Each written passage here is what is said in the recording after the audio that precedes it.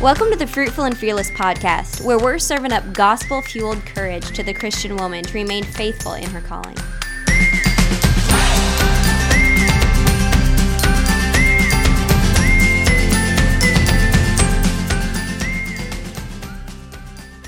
Hello and welcome to the Fruitful and Fearless podcast. Jared and I are here this morning to talk about family worship, which is a topic that we're very excited about.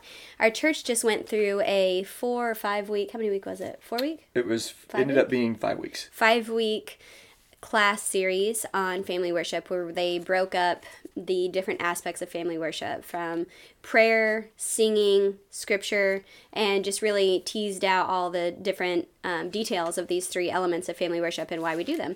So I thought it'd be fun to have Jared on to kind of give an overview for those of you that don't go to Christ Church, to hear a little bit about that and why we do it as a family, why our church has a heavy emphasis on family worship, and why we think that you should do it with your family.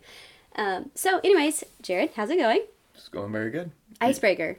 What have you been up to lately? And Oh, tell about the hog hunt. the hog hunt was fun. We had a group of 11 guys, went down to Texarkana, Texas, and had an absolute blast. So you know the stories, but we ended up getting 7 pigs, and it was as exciting as it sounds. We were walking through the woods. Maybe to your audience, it may not sound that exciting, actually, but to your husbands out there, they would think this is exciting. Jared did a little video on Gab TV. If any of you want to share it with your I did. husbands, that they would probably be interested in that. It was just a great time. Friends, hanging, camping, shooting, killing, We gutting. got a new truck tent, which Yeah. is very cool. It's like a tent that goes over the bed of the truck, Yeah. and that's very fun and cool. Our boys have been very excited about that. I think they're going to be the talk of trail life because we do trail life now. It's such a cool camp or such a cool tent for camping. I think our boys are going to love it. It's funny, Becky and I were talking yesterday about how our boys just, whenever they're doing something, they can't just like play in the sandbox normally. They have to take it to the max of how can I play in the sandbox but max it out. Mm-hmm. They can't just like nicely play in the sandbox. They're like climbing trees to jump into the sandbox. Right. And then we were talking about, well, that's kind of just how the men are too. Like, Right. How can we go hunting but take it to the max? Let's go hunt animals that will run at us with tusks. Right. And then pack 70 pounds of meat on our back for miles. Like, that doesn't sound fun to me at all, but I'm glad you guys had a good time. We did. We were at the gym, and I just lifted up. I was trying to figure out how much this bag that I carried out of the woods weighed. So I was picking up the different dumbbells, and Mm-hmm. I'm pretty confident that the weight I was carrying on my back was about 70 pounds. Mm-hmm. And 70 pounds after 3 miles feels like, well, 1,000 pounds. feels, about 1,000 pounds. So for our real. meat is at the processor right now. We're very excited about having some ham for maybe Easter. Like a Maybe family Easter outing, ham? yeah.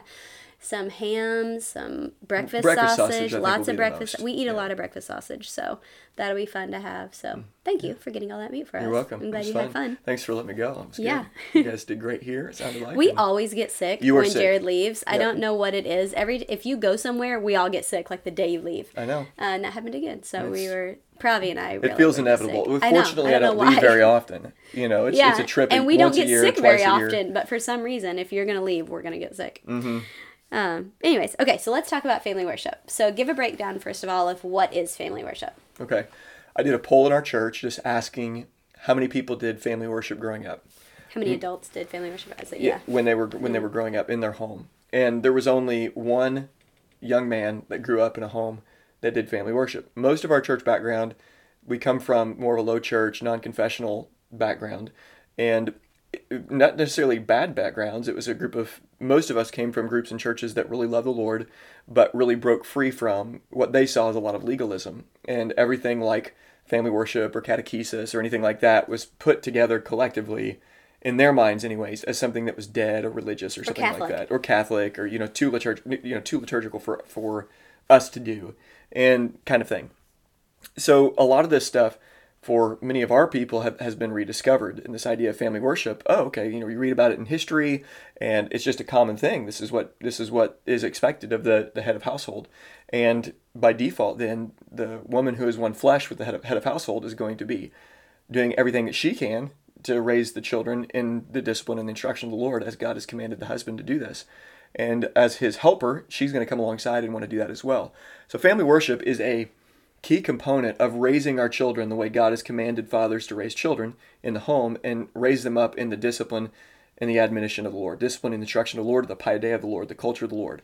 And an aspect of raising our children up in the culture of the Lord is this thing called family worship. It also included in that culture are things like recreation, everything that we do in life when it comes to our church family life. In other words, family worship, it does not meet the qualifications of raising our kids the way God would have us. It's a element of raising our children up the way God would have us raise them. So there's going to be a huge disconnect if families only do family worship, but everything else is disconnected from walking in the ways that God would have them as a family unit. And so if you send your kids to public school, if you send your kids to Christian school but don't do anything else, if you homeschool your kids but don't do anything else, and your children are just getting instruction for a couple hours of the day, but the rest of the day is just free-for-all like crazy, then you're missing the mark also. So proper family worship is in this context of a commitment to raising our children and not provoking them. Chapter 6, verse 4 of Ephesians says, "Fathers, do not provoke your children to anger. Provoking children to anger is very easy.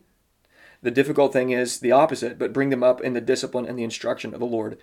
And this is one of those potent verses. The Bible doesn't give us a step-by-step guide into how to raise our children up in the way they should be raised by doing X, Y, Z exactly. But there is this big, huge command that is really encapsulating of all of life. Mm-hmm. So everything that our children are involved in every single aspect of our life, the scriptures and their authority are pressed into every nook and cranny of our life, and then family worship is a piece of that. So historically, family worship has been singing, it's been praying, and it's been singing, it's been hearing from God and responding to God in prayer. And included in that, in the doctrinal instruction, would be things like catechesis. We didn't hit a whole lot on that, but that's an aspect of it as well. So that's what we really laid out over about a 5-week. We do quarterly classes. So we laid these out. Did the opening session on just a foundation for family worship, which, by the way, to Fruitful and Fearless listeners, we're going to post that actually next week. So after the Wednesday after this releases, this Wednesday, next Wednesday,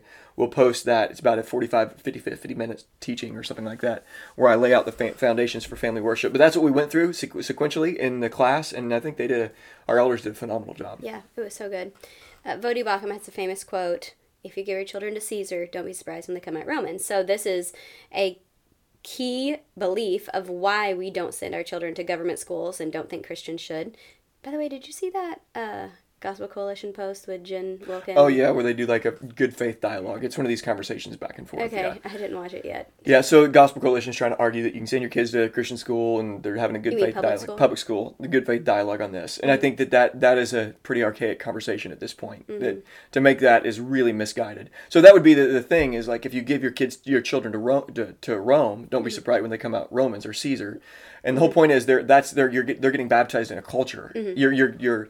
You're bringing them out of this kingdom way of living and saying, here, go live in the culture and the kingdom of Babylon, mm-hmm. basically, or the culture and the kingdom of secularism.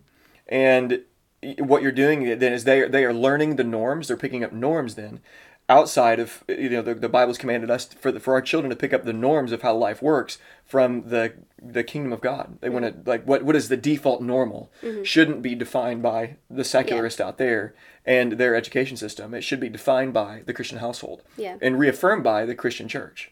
So one thing that George said was... Which is one of our elders. In one of the classes. Was that we aim our efforts where the fight is. Mm-hmm. And right now, the fight is for our families, for our mm-hmm. children. And if you look anywhere on social media, you'll see, like, library reading with mm-hmm. a transvestite reading to your children about what it means to be a boy or a girl, or a lack thereof, boy or mm-hmm. girl, gender. And so, like, anywhere in society, our children are just being doused with this absolute junk and lies of when it comes to gender and sexuality, or when it comes to what it means to be a human or whatever.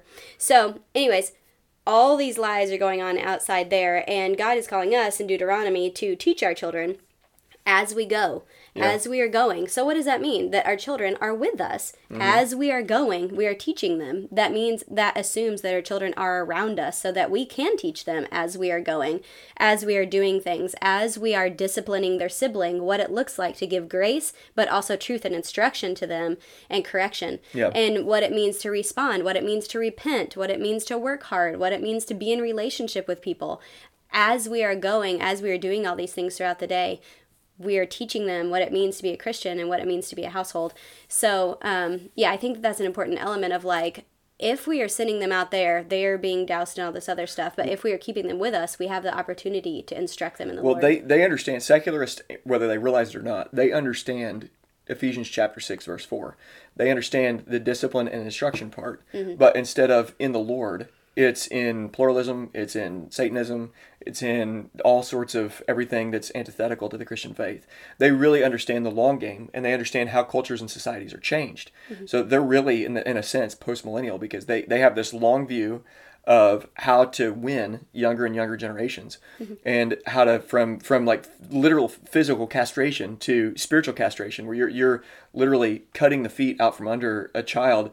When you say there's nothing to being a boy or nothing to being a girl, you are not only warring against what the imago, like the very foundation of what it means to be human and of how God created mankind, but you're also warring against any idea of Christian sanctification, because you cannot, in this discussion about manhood and womanhood and why it's so critical and why I love what you're doing for ladies, is that there is no such thing as Christian growth apart from our gender. You can't grow in Christ without growing as a woman or growing as a man. So when there is an assault on gender itself, and this is where egalitarianism really, again, cuts the feet out from sanctification, because it's fighting against growing as a man or a woman. That's a war against sanctification itself, which is a war against the work of the Spirit in the life of a believer. And so it is critical then for us to be able to go, like exactly what George is talking about, is like, you go where the battle's at. And where's the battle? It's after the Christian household. It's a decimation of the Christian household down for a very long time. And so I think the corrective, which has been really helpful to really solidify within our church, and so many people are doing this now and providing really good resources with this, over identifying these issues and then giving resources to combat these issues. But I think our church has done, through our elders, a very good job of equipping our people. And so we're going to walk quickly through those classes and what we talked about and just hit on them, not as extensively as they did. But yeah, one more thing that I think is kind of interesting. So in South Korea, they had the children, they showed them a Bible, and then this is what they did back in the 50s, I think it was. But they showed the kids a Bible, and they were like, go see if your parents have one of these, and then tell us, because it was illegal to be a Christian in South Korea. Still is illegal to be a Christian in South Korea. North Korea, I'm sorry. And the children would go back home and they would be like, oh, my parents have one. And they would go and tell them. And they knew that if they target these children, then they can raise up a future generation of people who are aligned with their beliefs. And countries have done this throughout history. That's how you affect the future. That's how you get a country in line with how you want, is you affect the next generation. And then they grow up with beliefs and ideologies that you don't have to instill in them. They've already been instilled as a child when they didn't know the difference. So anyways, instead of reactionary discipline, that kind of things, we are trying to, in family worship, instill training, proactive for the future. These are what Christian men and women are going to be like. Well, also, the whole mask thing for children, one of the things that people don't realize is that it had nothing whatsoever to do with the health of the children. And it had everything to do with, like, we say, like, I don't know, man, that's kind of out there. But just think about the consequences of this. You build a compliant generation. And if parents told their children, don't put a mask on, and they go to school. We actually had friends that this actually happened to.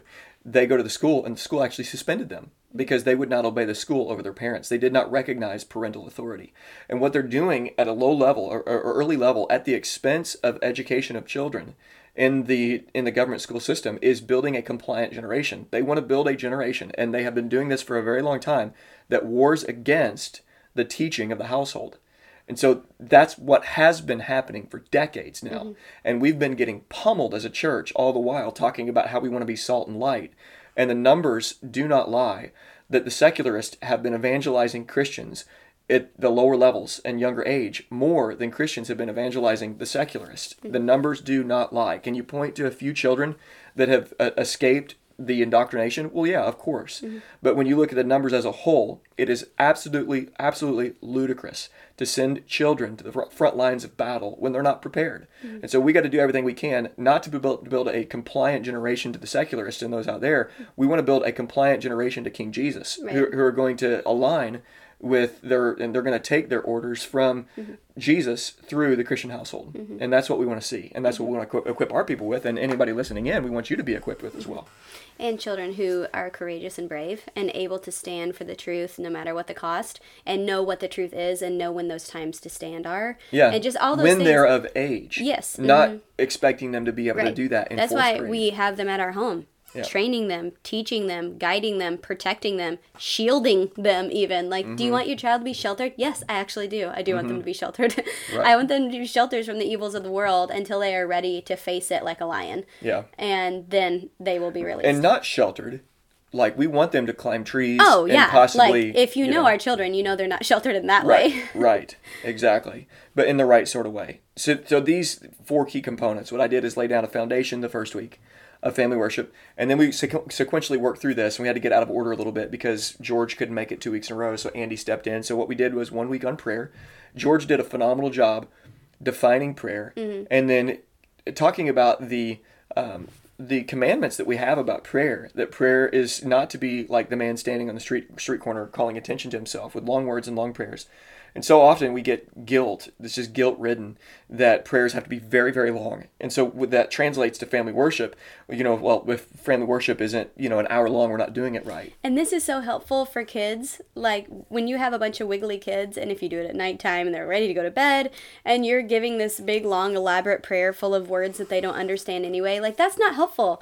How would you pray with a child and actually think about what that would sound like and look like? Yeah, that's good. Okay, so in order, we did prayer, but typically in family worship, though, what you do is start with worship. So start with God. You're singing a praise to God. So you're singing to God. And then what you're doing, or hearing God speak first, and then responding to Him and singing, either way. So that necessary sequence is not necessarily like a liturgy on a Sunday morning. It can be a little bit different. And then ending with prayer. Okay, so what we did is talk on prayer, and then we moved to a talk on singing and the importance of singing as the people of God. And, you think about what are we doing as a church when we come together, and then think about what you do as a family when you come together.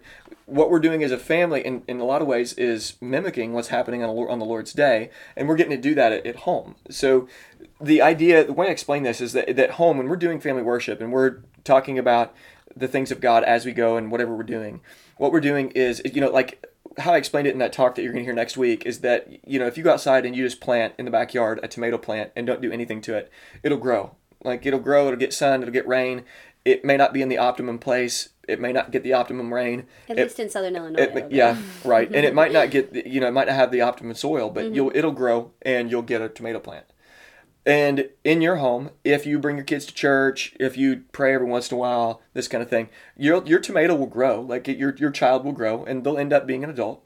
But what we do with family worship and the culture that we're developing in our home is we're putting the tomato plant in the right place, in the right soil, putting the fertilizer on it, watering it regularly, and we're trusting that as we do that there's going to be a better reward, that the fruit is going to be yielded. We're staking it up, we're helping it, we're supporting it. Yes, we're doing what we can. We cannot determine the outcome, but we can determine the kind of soil and all that stuff that goes around it, and be building up, again, what we're talking about normal here, the ways of the kingdom, trusting that the Holy Spirit is going to come and bless the work of our hands as parents and the prayers that we've prayed, and we're going to see fruit. We're going to see our children grow up into godly men and women who then do that for their child. I mean, we're raising, as we talked about before, we're raising our grandchildren's parents, and we're raising our great-grandchildren's, you get the point. So in the prayer then, in the singing then, we want to cultivate in our home, and fathers can model this in singing, that singing is not just a feminine thing. It's not just it's not just thing for the mamas to do, but we are going to sing as a family. And often this is a difficult part, because we'll have to pause. Hey, I want everybody to be singing here. My expectation is that everyone's going to sing here today, and we're going to get a song on our church's song list, and we're just going to go through that song. We're going to sing it every single day that month. We usually have a hymn of the month. That we do every night for an entire month. Right. And then we switch. Yeah. Yep. And then finally we'll go through and we'll teach, we'll go through a story Bible or something like that. And then, this would be a place, if you're not doing catechesis for school, this would be the time that you can also go through a catechism or something like that. But we're getting those 3 big elements within family worship. And it doesn't have to take very long. Ours is typically 10 minutes or less. It doesn't take a really long time. And then throughout the day, we're talking about lessons, anytime we get the opportunity, anytime there's a disciplinary, time, we're talking about God's grace. We're talking about the discipline of the Lord and how we expect them to obey because God commands them to obey. So we're not going to make disobedience to God easy on them. We want them to reinforce what God commands of them, which is obedience to us. And so when you combine all of those three aspects, it is a piece of raising our children the way God would have us raise them. And so family worship for us is often wiggly, it's often disconnected, but they're learning. We're laying out expectations. As soon as we just started saying that, hey, our expectations, we're not going to dance, that is actually is kind of working against what we're trying to do. Dancing, sometimes we want to have fun, but sometimes with family worship, it can get a little crazy really quick with our kids. Mm-hmm. So we have to sit them down together, and it always works better. And sometimes we'll even do this around the dinner table, and we'll do family worship at dinner time. Which always seems to work best. Yeah. So you'll have to figure out what works best for you, but don't just think that, okay, I'm going to get family worship down, and then just because I've done family worship, then I've done everything I need for my family. It's a both and thing here. We're raising our children up in a holistic manner where all of our life we're reinforcing what God would have us walk in and live in. Yeah. And I think the question often is, well, when should we start this? At what age should we start doing this with our children? And my answer would be, do you have a child? Then you should do it. Mm-hmm. Whenever Ransom was first born, he's our first, and whenever he was an infant, like newborn baby, I would be nursing him in his room, about to put him to sleep, and Jared would be reading Storybook Bible to us as I nursed him and was about to lay him down. Jared would be sitting with us and reading out loud. And I vastly credit that to why he is so able to sit and listen for a very long time now. As an 8-year-old, I can read to him for an extremely long time, and he's able to sit and listen. Mm-hmm. But our kids enjoy being read aloud to because they've been read aloud to since infancy. So I think that training is very helpful to just start as quick as possible. Also, Pravi is 2, and she can sing the doxology, and it's adorable. And I have a little video that I took of her. She was just singing, looking out the windows. We were driving down the road singing, "Hoey, hoey, hoey," and it's just adorable to see young children. And there's a scripture about that, or maybe it's a psalm. Is it a psalm that we sing? I don't know. Something about in the mouths of infants. Yeah, in the mouth of babes. Yeah, psalm. I forget. Oh man, I wish I had that. Can I just maybe pause 11. And look it up, and you can edit this? Sure. The one other thing, I'll just talk for a second while you're looking that up. Then we won't even have to edit it. Family worship is going to take a different shape. It's malleable when it comes to time, process, the different ages of your children, and then what it's going to look like when your kids leave as well. What time with your wife looks like is going to be different as the stages of life differ. And then, one day when your grandchildren are over, what's it going to look like when they're staying over, for 3 nights where your children go out and go to a conference or something like that. So just know that these things are a little bit malleable, and they're depending upon your family size and how old your children are. You guys have the wisdom to walk through that and apply these principles. I mean, these are kind of like Swiss Army principles we're talking about. Like, just apply it to your family, as you need to. Okay. Psalms 8:2. Okay. Out of the mouths of babies and infants, you have ordained praise. There we go. Love it. It's so cool. But just as soon as you have children, go ahead and teach them things and sing with them and teach them who made you. Mm-hmm. God. Yeah. What else did God make? Everything.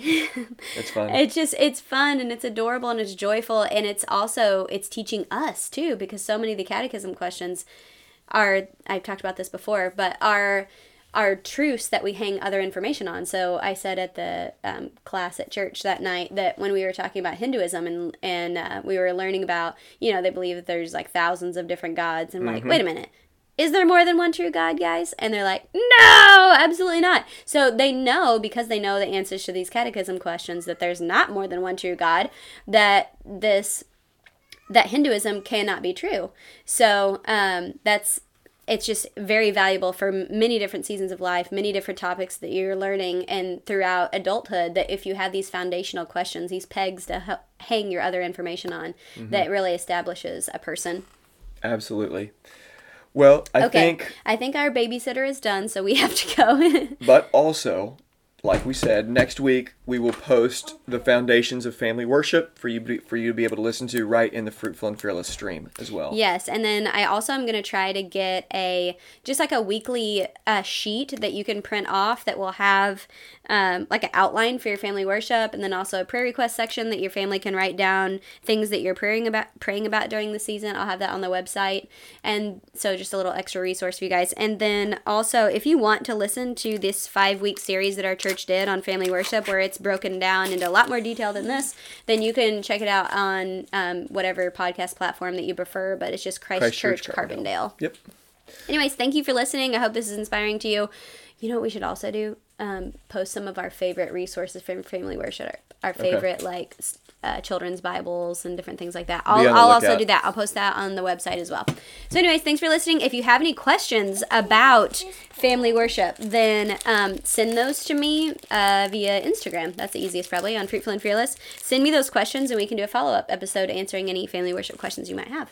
Thanks for letting me come on the show. Yeah, thanks for coming. Thanks for listening. Have a good day, everybody. Hey everyone, we want to thank you so much for listening to the Fruitful and Fearless podcast and continuing to come back. You guys have certainly been an encouragement to us, and we hope we've been an encouragement to you as well. We want to continue this work, and we need your help to do that. If you'd head over to the Fruitful and Fearless website, it's just fruitfulandfearless.com. You can find memberships there that are different tiers that contain different benefits to you as well. If you want to just support us for the heck of it because you're enjoying the show, that's always a blessing as well. But we try to make it even more worth it for you with recipes, groups for homeschooling and cooking, baking, natural health. We try to put as many resources on there as we can. But thank you for your support. It greatly helps our family.